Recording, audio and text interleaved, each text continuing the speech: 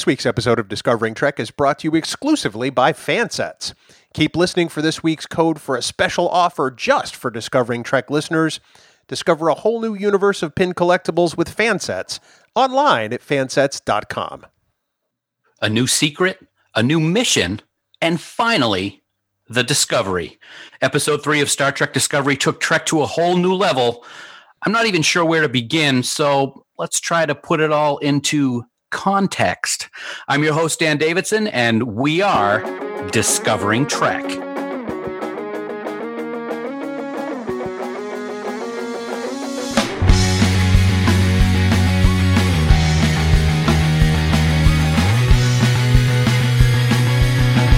Welcome one and all to episode 3 of Discovering Trek, the Star Trek Discovery Companion presented by Fansets. Again, my name is Dan Davidson, and we are so happy that you're joining us for another great discussion about Star Trek Discovery. As always, this is the place to get the most in-depth discussion and analysis about the latest episode of Star Trek Discovery. And tonight, it's all about episode 3, Context is for Kings. And we're going to get our thoughts as to what we think might happen next. And more importantly, we'll discuss what this week's episode helped us discover about our own humanity. And when I say we, I mean I cannot possibly do this alone.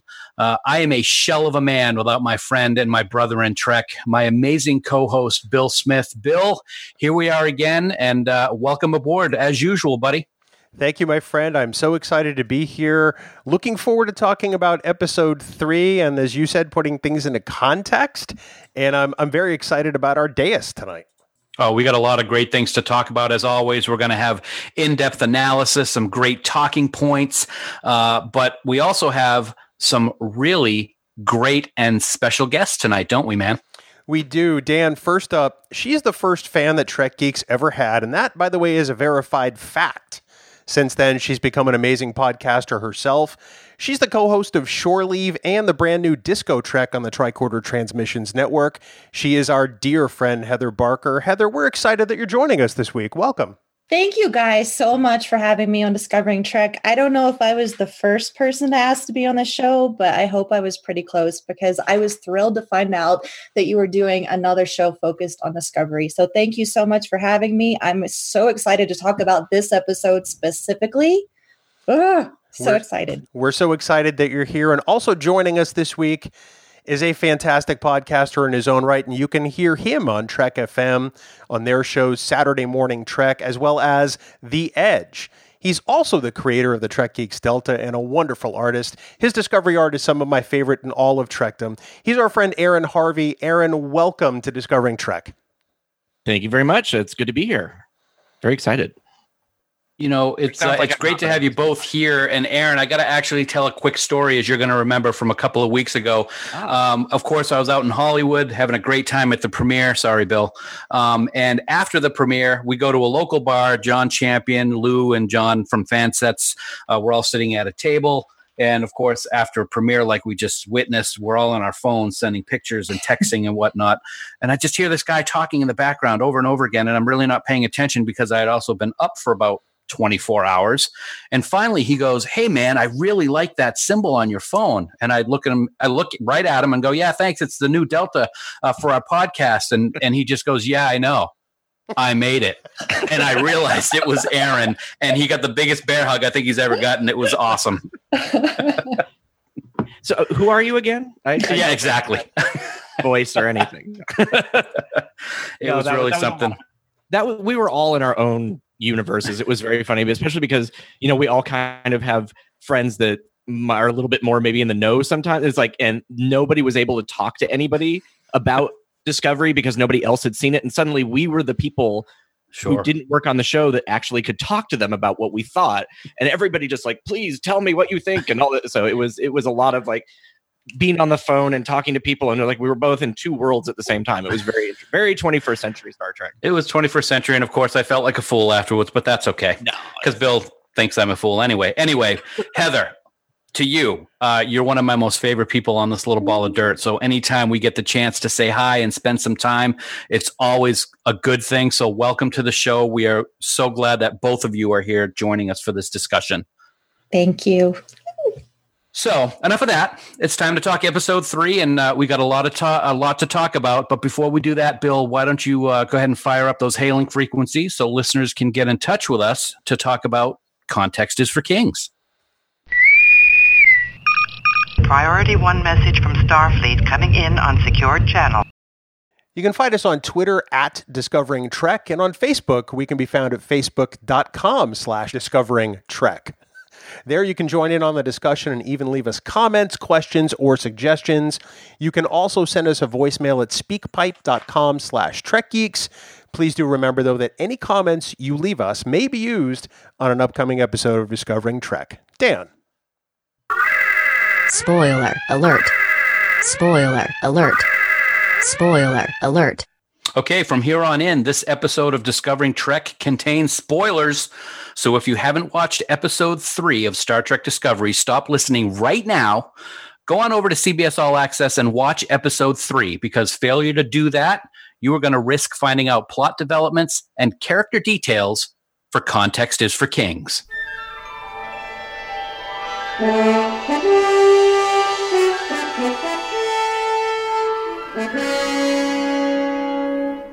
6 months have passed since the battle at the Binary Stars, and mutineer Michael Burnham is now prisoner Michael Burnham.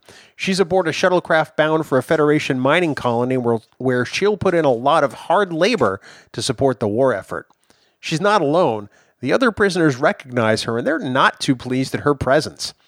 Small organisms that thrive on electricity begin to attach themselves to the shuttle, and they start draining it of power. The pilot goes outside the ship to deal with the problem, but her safety tether snaps and she floats away. The prisoners panic, but Burnham remains calm and stoic, almost Vulcan. The shuttle is tractored by a ship, the USS Discovery, and it guides the shuttle into the landing bay. The prisoners observe that not only does the ship seem to be brand new, it must also be a science vessel based on all the silver accented uniforms, although there are more than a few black badges seen, something none of them have ever witnessed before. Commander Landry conducts the prisoners to the mess hall for food.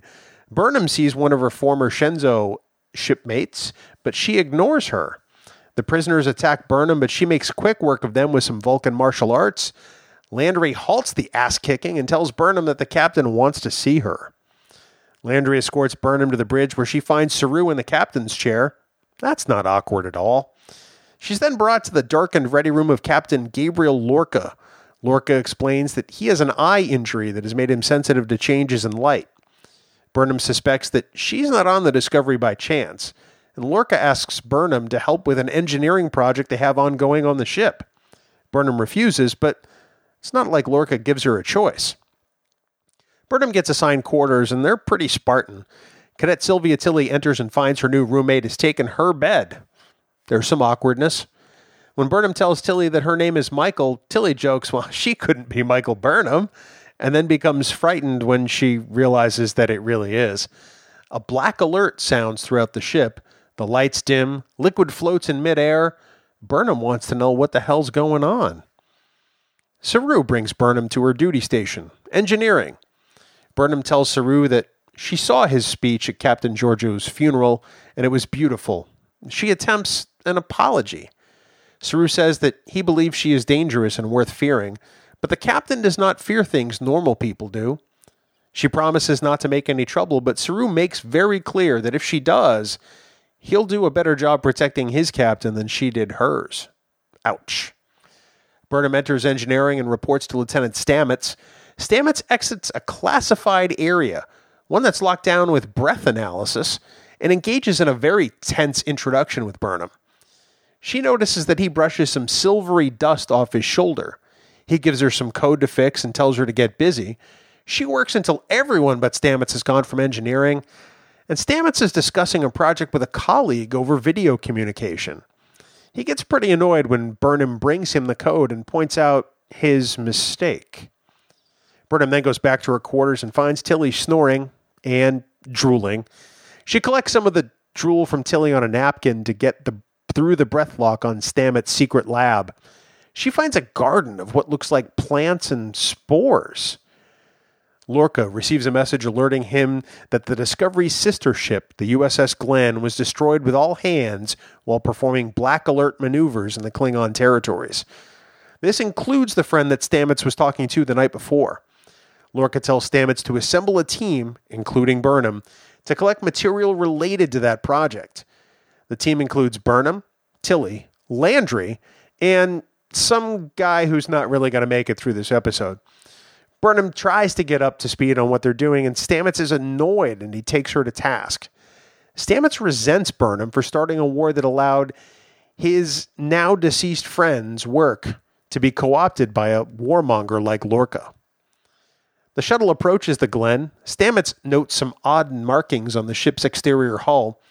They dock, and the ship is dark. They find bodies torn apart and turned inside out. They notice a Klingon bat'leth, and then some dead Klingons, but their bodies aren't mutilated like the crew of the Glenn. There are claw marks on the walls, torn through reinforced metal. They encounter a living Klingon, who is then taken before their eyes by some thing. Why is any object we don't understand always called a thing? The team makes it to engineering, sans the guy who wasn't going to make it anyway, and locks out the creature. They gather the materials they need. They're trapped and they need more time. So Burnham draws the creature's attention by firing a phaser at it and starts crawling through the Jeffries tubes. The creature follows, but Burnham, reciting Alice in Wonderland, drops down from the crawl space to the shuttle and they escape. Burnham enters Lorca's ready room. He invites her to stay aboard the Discovery. He says not to worry about Starfleet. He's been given permission to win the war by any means necessary. She declines and wonders why Lorca wants her there. She believes Lorca is building a biological weapon that is banned, and he believes that she, as a mutineer, will do anything to get out of her imprisonment. Burnham says that she may not hold rank anymore, but she still lives life like a first officer of Starfleet. Lorca tells her she's wrong and then transports them both to engineering. He has her enter a sealed chamber, and he then pulls out a container of spores that Stamets cultivated and releases them in the container with Burnham. Lorca explains that they're developing a biological fuel. The Discovery is behind on the curve, but the sister ship was traveling across the Beta Quadrant on them in seconds. They can be used for near instantaneous travel. He shows her by showing some of the various planets by activating the spores in the chamber. He believes that this is the key to winning the war, but can lead to so much more after that. And he offers her the chance to end the war that she helped start. Saru, in the mess hall, sees the prison transport leave the Discovery and has a reaction. Burnham returns to her quarters and tells Tilly that she'll be there permanently. Tilly's surprised to see an actual book among Burnham's collection. It's a copy of Alice's Adventures in Wonderland. Amanda Grace and her foster mother read it to her on Vulcan, and to her foster brother.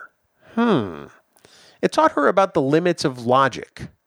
Later, Lorca thanks Landry for beaming aboard their new friend. The creature from the sister ship is now imprisoned on the Discovery, and Lorca, who seems to be in some kind of experimentation room, looks toward the stars. Bill, as always, you are such a pro at these recaps. I think we might have to have somebody else do it over on Trek Geeks, but, maybe not.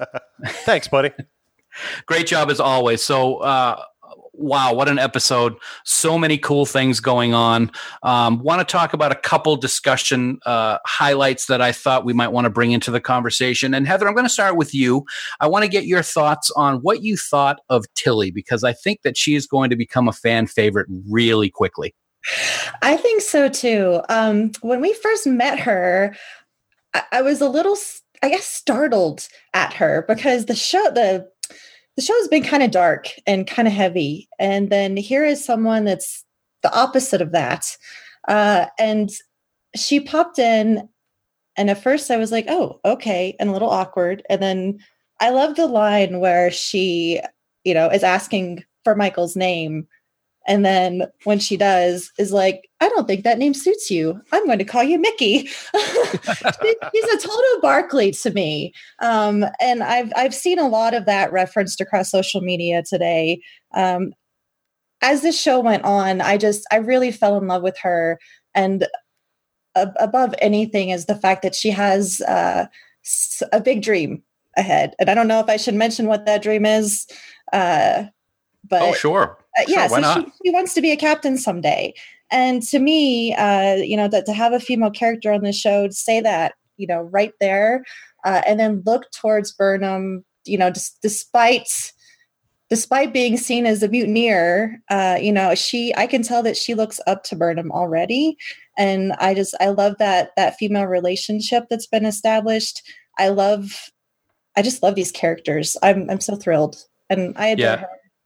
Yeah, she was great. I did love the fact that she had quite an important role on the away mission, which we'll get into in just a minute. But Aaron, what are your thoughts on Tilly? She's like Heather said, it's been dark so far, and then we get this quirky, happy, very talkative, nervous character who jumps right in. Are you on the same page? Yeah, she reminds me a little bit of Dr. Novak from Stargate Atlantis. She was a person who got whenever she got nervous, she got hiccups and stuff like that. And she was always really very excited, but she was just so I love that. I'm waiting for Tilly to walk into a glass door or something like that. Which just it just feels like that's going to happen at some point.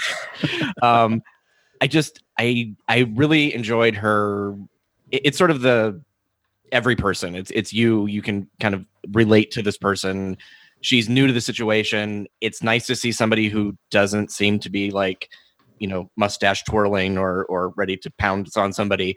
So I was excited that we got a genuine, what I felt like Starfleet cadet.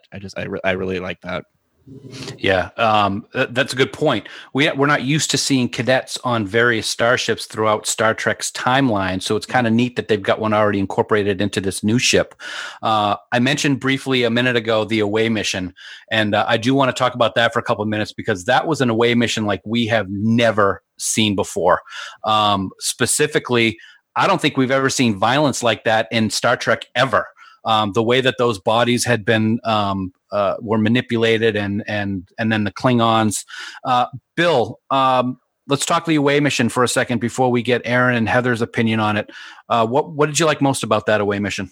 I think the thing I liked about it the most is that for me, it was very evocative of Alien and some of the vibes early on in that movie.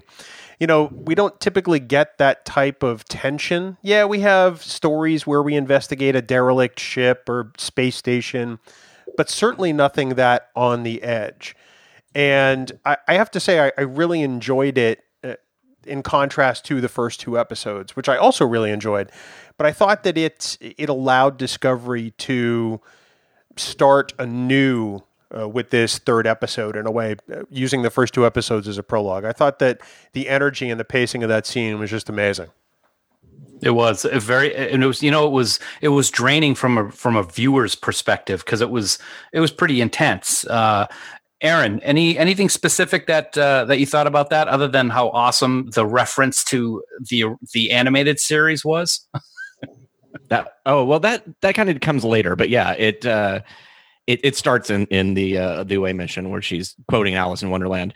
I really enjoyed it's funny you were mentioning it's like we had never seen anything like this before. The bodies actually did sort of remind me of the transporter accident in the motion picture. It has little bit of that sort of, you only see them briefly, but it's that sort of mangled effect. A little bit of, there's some Voyager in there where Janeway is fighting the macrovirus, because that giant thing that they're chasing is basically, it's and I can't remember the name of it now. It's a microscopic thing that they've enlarged to a gigantic size. So I feel like there are bits and pieces like, oh, I've seen this before, but it's more real. It's got that edge to it. Like you said, it's heart racing. Definitely, you feel the terror. I was trying to tell if the Klingon blood was sort of pinkish, and it looked like it in one light, but then in another light it looked very red. So I wasn't sure if what we were seeing. But no, I love the Klingon. Is it shushing us? Shushing you? Yeah. That was great. I'm glad that in such a tense moment they were able to bring a little bit of humor into the scene. That was Star Trek to me. That right there was just like that saved that. That I think that really was great. One of the things that I liked most about it, and Bill, your reference was perfect. A very alien-esque type scene, a lot of darkness, a lot of lights flying around with their flashlights and whatnot. It gave it a very eerie and scary feel to it. Of course, Heather, let's talk about the creature for a second, because that was something that was quite interesting, to say the least. Wouldn't you say? What is it? That's one of the things that I really love about Discovery, is our ability to see these new creatures. The Corpusculan and the Vulcan Hello, I thought that was the coolest thing ever. And we had seen that in the teaser. And although we didn't get to see a lot of that in the episode, I'm just in love with what they're doing. So this guy, I heard some people say that maybe it was a Targ, and I don't see that. I'm not thinking that. Yeah, I didn't see that. Whatever it is menacing and horrific, and I did not want it to come after me. And I'm curious to see what's going to happen, since it's not dead. Yeah, that was a good way to end the episode, which we will definitely look at afterwards. But that ending scene, of course, has Captain Lorca, and I think everybody has been waiting to see Jason Isaacs as Captain Lorca. Who is this guy? What is his story? What's he got going on in his mind? This guy, I don't know about him yet. I'm kind of on the fence as to if it's all planned or if he's just flying by the seat of his pants. Heather, do you have anything specific in regards to Lorca? I have so many quotes that I wrote down from Lorca. I think we're not supposed to know quite yet what is going on with him. Part of me really wants to like him and does like him. And another part is very cautious and wary about what his motives truly are. Again, I think I could go through and quote almost all of what he said, because I wrote so many down. But what really stands out to me was a line, and he didn't say it, but it was that this is Discovery. And this is not a Star Trek that we've seen before. This is not a Starfleet captain that we've seen before. I love, on a side note, that he's got a little bit of a country twang to him. It reminded me of Trip Tucker. But I am intrigued. I thought he did an amazing job. I've been excited since the moment they announced him. So he has my full attention. I cannot wait to see what happens with him, whether it's good or bad. Yeah, it's there's going to be a lot of questions raised before answered, I think. Aaron, what's your take on Captain Lorca? I've been waiting to hear this one for since we saw him last night. Oh, my take? You're waiting for that? Oh yeah, absolutely. It's interesting. He actually didn't make that gigantic an impact on me. It was like, oh, really? Okay. He's sort of like, because we've seen trailers and we've like, it's like he didn't. Let me put it this way: he did not change my expectations of what I was expecting him to be like. Interesting. It was sort of that, hard as nails. We saw him in his sort of study with the aliens from the end of the episode in previous issues, looking very stern and episodes looking very stern. So I kind of felt like that was what I was expecting. He had a little bit of a humor to him. The bowl of Chinese fortune cookies was a little bit odd. Like I can't figure out if that's like, oh, that's a really cool little thing that they're doing, or that's too many writers involved with this episode and that just ended up happening. So I'd be interesting to see if he continues it. He's got, I found it was interesting. He's got like a standing desk. Is that basically what he has in his, his captain's ready room? It's like that was a really interesting choice. Something that we have not seen in any other starship is the standing desk, which kind of cool. But no, I liked him. The country twang obviously is something that's easier for somebody with a British accent to pull off, because that's sort of how our accents evolved from British to Southern to whatever we have now in other parts of the country. So I that was an interesting choice for them to use. But yeah, no, I think he could be a really interesting character. I don't feel like I know enough about him yet beyond some of the stuff that they're setting up, which I'm like, I'm hoping it's either misdirection or we get to learn more about them. For me, it's funny. This is something that I've professed since 2 years ago. I'm like, this isn't going to be the same Star Trek that we've seen. It's going to be a different type of storytelling. It's not going to be each episode is a self-contained kind of prism of every single episode going forward. But I'm having a hard time accepting that, actually watching it myself. So it's like I kind of feel like I have to take the entire series before I say which way I like it or not, because right now I really love the first 2 episodes. This episode, not as much. So okay. I'm trying to reconcile that. And I'm not going to say, I'm not going to watch it now or whatever. I would not be that kind of fan. But right. Yeah. No, that's cool. Absolutely. No problem. One of the things you mentioned was his twang. And to me, it doesn't look like he has a lot of patience with dealing with, I don't know if insubordination is the right word, because we saw a scene with him and the other person that we have just been waiting to see, and that's Stamets. And Bill, the dynamic between those two looks very, what's a good word to describe? Intense, tenuous, markedly strained. There's a number of ways to describe this. And I think the thing that struck me the most is that Stamets just comes right out and calls Lorca a warmonger when talking to Burnham. So right. it strikes me like Stamets is a Starfleet guy. I mean, he's research, he's science, he's trying to do new things, and he's not in an element that makes him very happy. I suspect he's got a little bit of the sort of the Star Trek II, The Wrath of Khan element, the Genesis team, where they're not happy that Starfleet is going to pervert what they're going to use into something. But I get the sense that he's the sort of grounding to Starfleet's original mission in a sense. And I look forward to the way they're going to butt heads in the future, which I assume will happen. But one of them has to move, and I don't see it happening. Yeah, I can agree with that. I think the best line of the whole night was when Saru actually described Burnham as being the smartest Starfleet officer he'd ever worked with, and Lorca just had a great zinger looking right at Stamets and goes, "Oh, and he knows you." I thought that was just that was a fantastic line. Yeah. Fantastic line. Heather, we've been waiting to see Anthony Rapp on the show. I loved what he did. He's kind of very standoffish, I thought, right up front, and kind of, for all intents and purposes, he's kind of a jerk. But what do you think?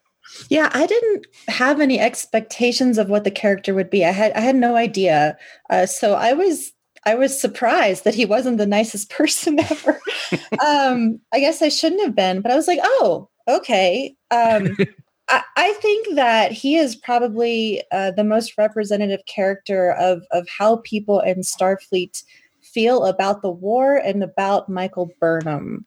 I think he kind of stands for the majority of the crew that, wouldn't even look at her when she was in the mess hall. He's angry. This war is causing him loss. It caused him to be split up from his friend who died. And obviously he's not happy about it. So I like that his character is there to remind us that Starfleet is not happy right now. They're not in a good place. And I think it's good to have him as a grounding character to that reality. Indeed. Aaron, this is a character that I think you had been waiting to see. What was your take on him?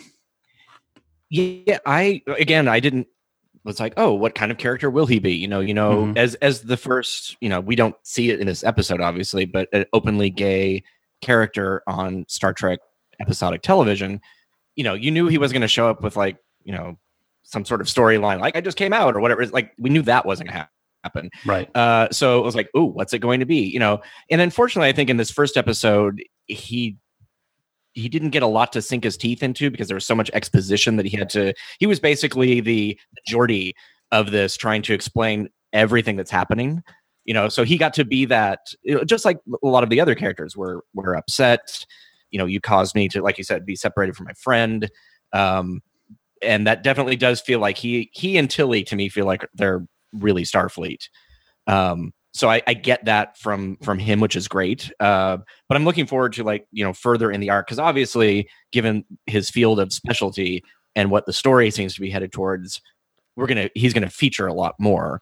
So hopefully, beyond being crabby and lots of exposition, we'll get to see him in a more something that he can really grab onto and show whatever his character is, because I don't feel like we're actually knowing beyond, like you said, it's like I feel like we're knowing his base, like how he acts and how he feels about the world. Like he does not like the war. He isn't on par with Lorca as far as attitude but I don't besides his uncle having a Beatles cover band, I don't know anything about it. Which I thought was kind of cool. I'm glad that I don't want a pop culture reference every 5 seconds, but I'm glad that culture actually still exists into this timeline compared to we're going to talk about Shakespeare and classical music, which no one listens to even right now. I mean, we do obviously, but I found that after he saw his friend dead in engineering on the Glen, which I hope is a reference to John Glenn, but I don't know that for sure. If John Eaves was involved, yes, it was. I like how his character really seemed to soften from that instant for the rest of the time that we saw him, at least in this episode. So I kind of have a feeling that the way that we saw him at the beginning, when he walked into engineering, was just a certain circumstance, and that'll change. I want to know what happened 10 minutes before that shuttle arrived, because it seems like something, whatever set up or whatever was happening, I feel like that's the one component that really would have helped. It's like, show, don't tell us about the war. Like, show us something that happened before to give us an idea of why these people are acting the way they do. Show a battle, even if it's just ships exploding on a screen and then they pan away, something to like, okay, these people have witnessed this horrible thing, and I can kind of understand why they're all on edge and they're acting, obviously, they see Burnham as the person who put all this into motion. You can get that when somebody says it, but if they did something to show that would have helped that much more, I think. Gotcha. All right. Well, awesome discussion points, Heather, Aaron, Bill. Lots more to talk about right after this. Dan, this week's episode is brought to us by Fansets, the exclusive sponsor for Discovering Trek. They are the place for all of your collectible pin needs, whether it's Star Trek, Marvel, Harry Potter, DC, or even Firefly. Fansets has just the pin for your favorite genre. Head on over to fansets.com and check out their vast library of products and accessories. Dude, it just seems that every week these guys have new pins for us to appreciate, doesn't it? They are turning out pins at a rate that I am just astounded by. And it's new stuff all the time, regardless of genre, but especially Star Trek. And everything they're turning out is just stuff that I immediately want, and that's a bit of a problem. Yeah, and of course, Discovery is certainly one of the things that we love touting from Fansets. And the first set is out. They look awesome, just like everything else Fansets does. This Series 1 set is available. There are 8 pins to start your collection, from Sarek to Burnham and many others in between. I am very quickly running out of room to display mine. My cubicle at work is only so big. But Dan, we want you and our listeners to display them too. As an exclusive offer for Discovering Trek listeners, for this week only, enter the code BLACKBADGE, all one word, that's Black Badge, at checkout for a special 10% off your order. But don't wait, this code will only be available until next Sunday, October 8th at 11:59 p.m. Eastern Time. Dan, Fansets, a set for every fan and a fan for every set. Please head on over to fansets.com and check them out. Yeah, go get some pins, people. And as always, we thank our friends at Fansets for being our exclusive sponsor for this entire season of Discovering Trek. If I could just say something about Fansets real quick. You were saying how they have a pin for every fan. Yeah. They have a NCC, they have a USS Bonaventure 10281 NCC, and that is the correct registry number, which is a ship from the animated series. It was on screen for like 4 seconds. So they literally have a pin for everyone, and I proudly have that pin. Awesome. Love it. That's great stuff. Trek has always been a reflection of our times. And in this segment, Sensor Analysis, we're going to take a look at what this episode helps us discover about our humanity, or perhaps even what it tells us about ourselves. And I'm going to actually jump in first for this week, because, I actually didn't know what I was going to do for this segment after watching the episode last night. I was a little stuck, to be honest. And then I woke up this morning. And as we record this episode, it is October 2nd, 2017, and the Las Vegas massacre is less than 24 hours old. Of course, I'm not going to try and compare a sci-fi show with real life events, but I thought that the prisoner shuttle scene opening the show in Context is for Kings reminded us of the ugliness that we deal with in our present day. That one prisoner had no remorse in killing Andorians, and he actually joked to Burnham that his words were getting her, quote, shiny Starfleet panties in a bunch. I see in what happened last night with the brutal ugliness that still resides in people today. And sadly, I actually saw it last night on Discovery, meaning it's still happening in the future. Our humanity it can still be very ugly. And, I love Gene's vision. It makes Trek what it is. But what I call the reality factor that's being thrown into Discovery already, for me, is just a grim reminder of the world that we live in today. And we still have such a long way to go, people. And today just showed me how true that really is. Heather, what did you think about last night's episode and our humanity? I'm in a similar place. I really struggled, and I've struggled with these episodes, thinking about that question, because we don't quite have, a meaning to every episode. We don't have a moral. Hi, mission log. But I've taken something specific, and I think it kind of falls in line with what you said about today, because when we have events like what happened, I wind up feeling very lost. And I picked up on something in the Vulcan Hello that it was an exchange between Georgiou and Burnham when they were in the desert. And if you don't read into it, it just sounds like, okay, they're wandering around. And of course they're lost. Georgiou says, I trust you with my life, Commander Burnham, but it doesn't change the fact that you are lost. And to me, I felt that what she's really talking about is Burnham being lost. And I wondered how that would play throughout this season of Discovery. And again, in this episode, Burnham says, and I'll just read the quote, the real world doesn't always adhere to logic. Sometimes down is up, sometimes up is down, sometimes when you're lost, you're found. So again, we revisit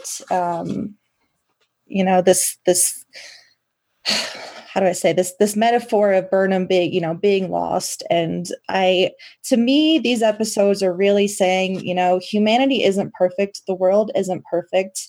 And although, ultimately it's probably never going to be perfect, but we have more of a utopian vision in the Star Trek that we know, and we're not quite there yet. And so that reality factor that you mentioned, I think that's spot on. I think that's what we're seeing in Discovery. And, I think, we all feel a little lost. Burnham is a little lost. And so that really resonates with me strongly.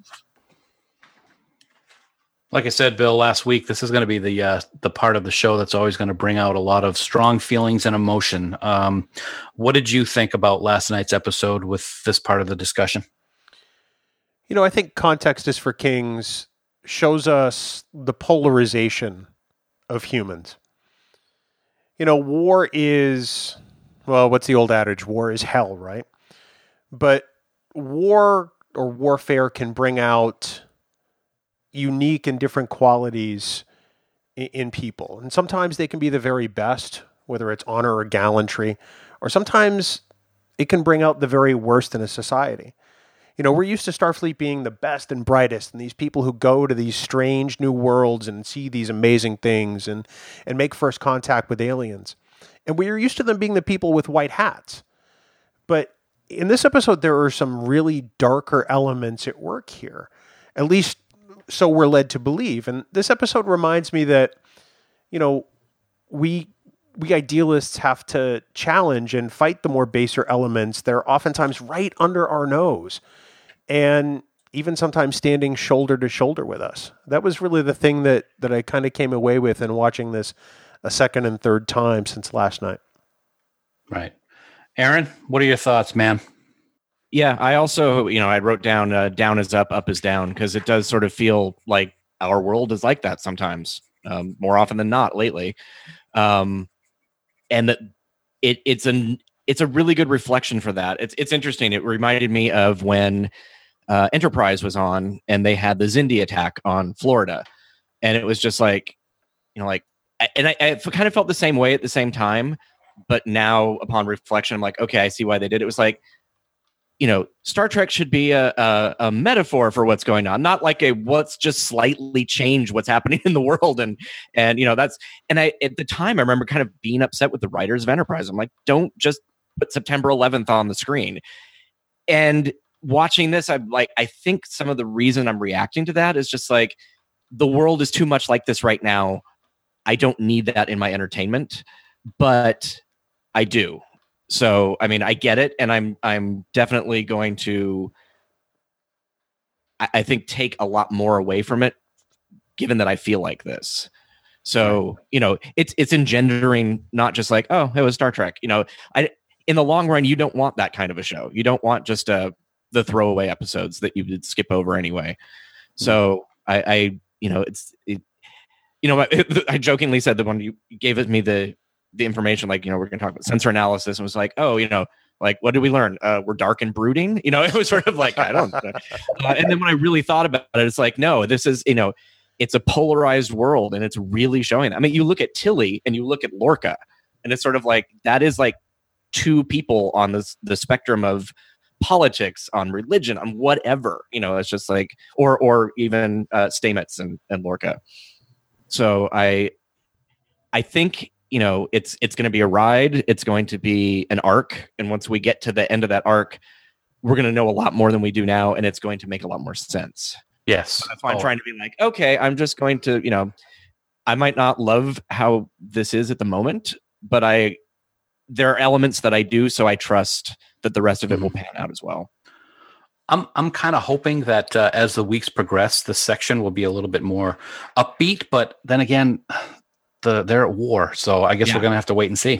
That's just anyway. It's actually realistic for once. We always hear the Klingon war. It's always something in the past, or when we hear about it, it's just like it's that sort of sanitized Star Trek sort of war, and that was Kirk's point in the episode that I won't be able to remember the name of, where they put the people in the booth and zap them. It's like no, that's not how war really is, and it's like that's right, and we're actually seeing what it's like.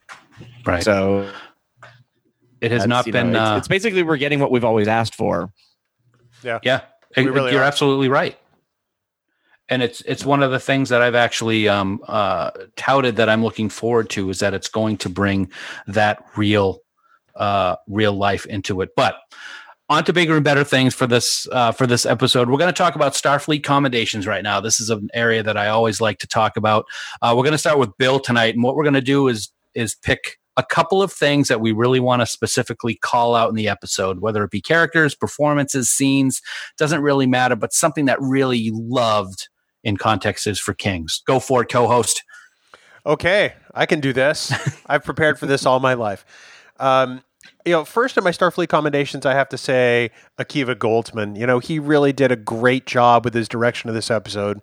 The look and feel of episode 3, I think, is pretty fantastic. It's different. It's dark. It's scary. I won't lie. I was a little scared, but I really appreciate what he did. Second up, I'd have to say, and I'm going to say it like this on purpose, Lorca, Lorca, Lorca. I can't tell if this guy is mad, evil, or misunderstood. And I suppose it could be some mix of the three. But that is a direct credit to Jason Isaacs as an actor and his portrayal of this character. I look forward to finding out more. I hope he's misunderstood. I suspect he's evil, and I'm pretty sure he's mad. And lastly, for my third Starfleet commendation, there's no way I can't include Sonequa Martin Green. the deeper we get into the series, I don't think it's Saru that's the stand-in for Spock, Data, or Odo. I think it's Burnham. And honestly, we saw Burnham deal with some Vulcan-human conflict in this episode, whether it was putting prisoners in their place or, like we talked about earlier, reciting Alice in Wonderland through the Jeffries tube. The discovery in this is really her discovering her humanity. So... Interesting. Those are great points, man. Heather, I know that you're going to have some good stuff out there for us to go over for your commendations. Oh man, I had a hard time narrowing this down. This may have been one of my favorite episodes of Star Trek ever. The one that stood out the most, and I think it's pretty nice, since I hear that the writers may listen to Discovering Trek. The writing in this episode to me was just phenomenal. I'm not going to try to pinpoint, one specific scene or quotes or anything. It just blew me away. When this episode ended, to me, it was comparable to feelings I get, at the end of Breaking Bad or Game of Thrones, where I'm just like, yeah. It's like, when your football team wins and you're just, yeah. It was just amazing. So props to the writers for that. And I guess kind of following that, I really have to commend something. It's a little odd, but it is the amount of communication between all of the characters in this show. I've always been so proud of Star Trek for teaching us how to communicate. Our officers communicate with each other. They're usually not afraid to say what they need to say. And they are all role models for us and teaching us that it is a good thing to communicate. It is a powerful thing to communicate. And there was so much of it, mostly between Burnham and everyone else. But I just have to call that out because it's something that we know and love in Star Trek. And the fact that we saw so much of it in this episode really spoke to me. And I guess my final commendation would be all the fun new stuff that we learned. Breath prints, which struck me as a little odd. I wasn't quite sure of the science behind how that worked and wanted to know a little bit more about that. But we had the breath scan and just the fact that we have astromycology now. And then, of course, that black badge. Like there is just so much new information to absorb, and I'm excited to find out more as we go on. Yeah, there's a lot of that black badge. Oh, jeez. Anyway, we'll get back to the black badge because I guarantee you I have something about that coming up. But Aaron, commendation time, brother. What do you got for us? Well, if I didn't do this first, I wouldn't be worth my salt as an animated series host. The animated series call out at the very end when, Burnham hands over the Alice in Wonderland book to Tilly and mentions that Amanda read this to her as a child. And if you watch Once Upon a Planet, which was the sequel to Shore Leave, Kirk is like, Spock is talking about Alice in Wonderland, and Kirk is like, I had no idea that you would read fantasy. It's like, it was like, my mother was very much, a fan of Lewis Carroll's work, and so read it to us as a child. And I like reading for relaxation. I think he said something to that effect. So the minute I heard her in the Jeffries tubes with the Alice in Wonderland, I was like, okay, is this going to happen? And then it happened. And I'm just like, this proves to everybody's like, the writers don't know anything about Star Trek. No, they do. They know everything about Star Trek. They have like every possible resource available, and they know it like the back of their hands. So I was very, very happy about that. The second thing would be Tilly herself. I mean, that's that character just is perfection, in her imperfection. I love just, the issues and stuff that she has, and that gives you something really interesting to overcome. So when we see her in season 7 and she's like, First Officer Tilly or whatever, where she ends up being, we'll be like, wow, remember when she was, unable to carry on a conversation in episode 3? And then finally design and just overall, just the fact that we have a computer on the desk and the little 3/4 inch floppy translucent things that we saw that were very similar to TOS. Sure. The shuttle bay. They do a really good job of making it look futuristic, but somehow still feel like it could go into the cage. Just like the color schemes, the grays and the blacks that fit the bridge the way it used to look in the pilot. And just the way the ship looks, because I know that there was that in itself is just could be a whole show of people what they thought about the ship leading up to the launch. So sure. I think they just did a fantastic job with making all of that feel like it belongs in universe, but up to more up to date and modern. That was like totally agree with you, man. As a matter of fact, I had Tilly and the Discovery on my list. The only thing that I have to add to the discussion for accommodation is the canon and the continuity. There were so many things that came out in last night's episode. The Z Magnes prize was one thing. I was like, oh my gosh, the Tribble, people are going to be upset maybe about that, but I thought it was great. And it was confirmed on After Trek, I was told last night, that is a Gorn skeleton in Lorca's lab. Whether or not that's true, I think that's fantastic. But the one that really made me go, oh my gosh, the writers get it, was when Burnham was seeing all the different scenes. And one of them was the Kirok Temple from this side of Paradise, or Paradise Syndrome. I always get the two confused. Paradise Syndrome. It was just great canon for me. So great commendations, guys. All good stuff.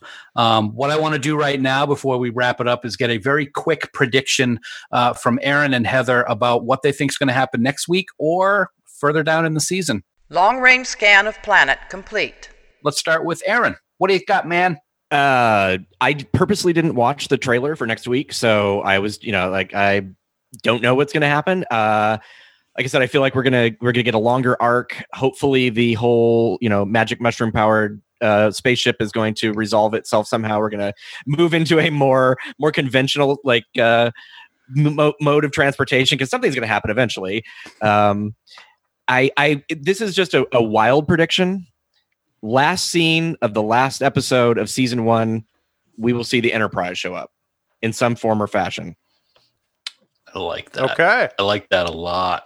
Oh, goodness gracious. Can you top that one, Heather? Because that's pretty good, bold prediction. Oh, I don't know that I can. To be quite honest, I'm learning with Star Trek Discovery that I don't know what's coming next. It's kind of impossible for me to come up with anything. I think, as you said, Dan, there's that black badge. I want to know more. I've heard some rumors about what people think it may be. The Section 31 rumors. I don't know what your all's thoughts are on that. I might have something to say about that. On that too. But, ultimately, I really don't know where it's going to go. And so I'm not even going to try. And you know what? I'm 100% okay with that. All right. That sounds good. To your point, my prediction is Section 31 is going to be a huge part of what we're going to see in Discovery. And when the opening scene, right before the credits last night, the opening credits, when the camera pulled back from the Discovery, and I know I've seen it or heard about it, but the first time I actually saw NCC-1031, I'm like, this is Section 31. And the black badge was another thing that made me think that. I really have a feeling that this is all Section 31 related, which I, for one, will absolutely love. And my counter to that is that Section 31 is a super secretive, everybody at Starfleet would deny that it ever existed. They wouldn't have a badge. They wouldn't have a ship. Ooh. They wouldn't have any of that. Right. So I think that's misdirection.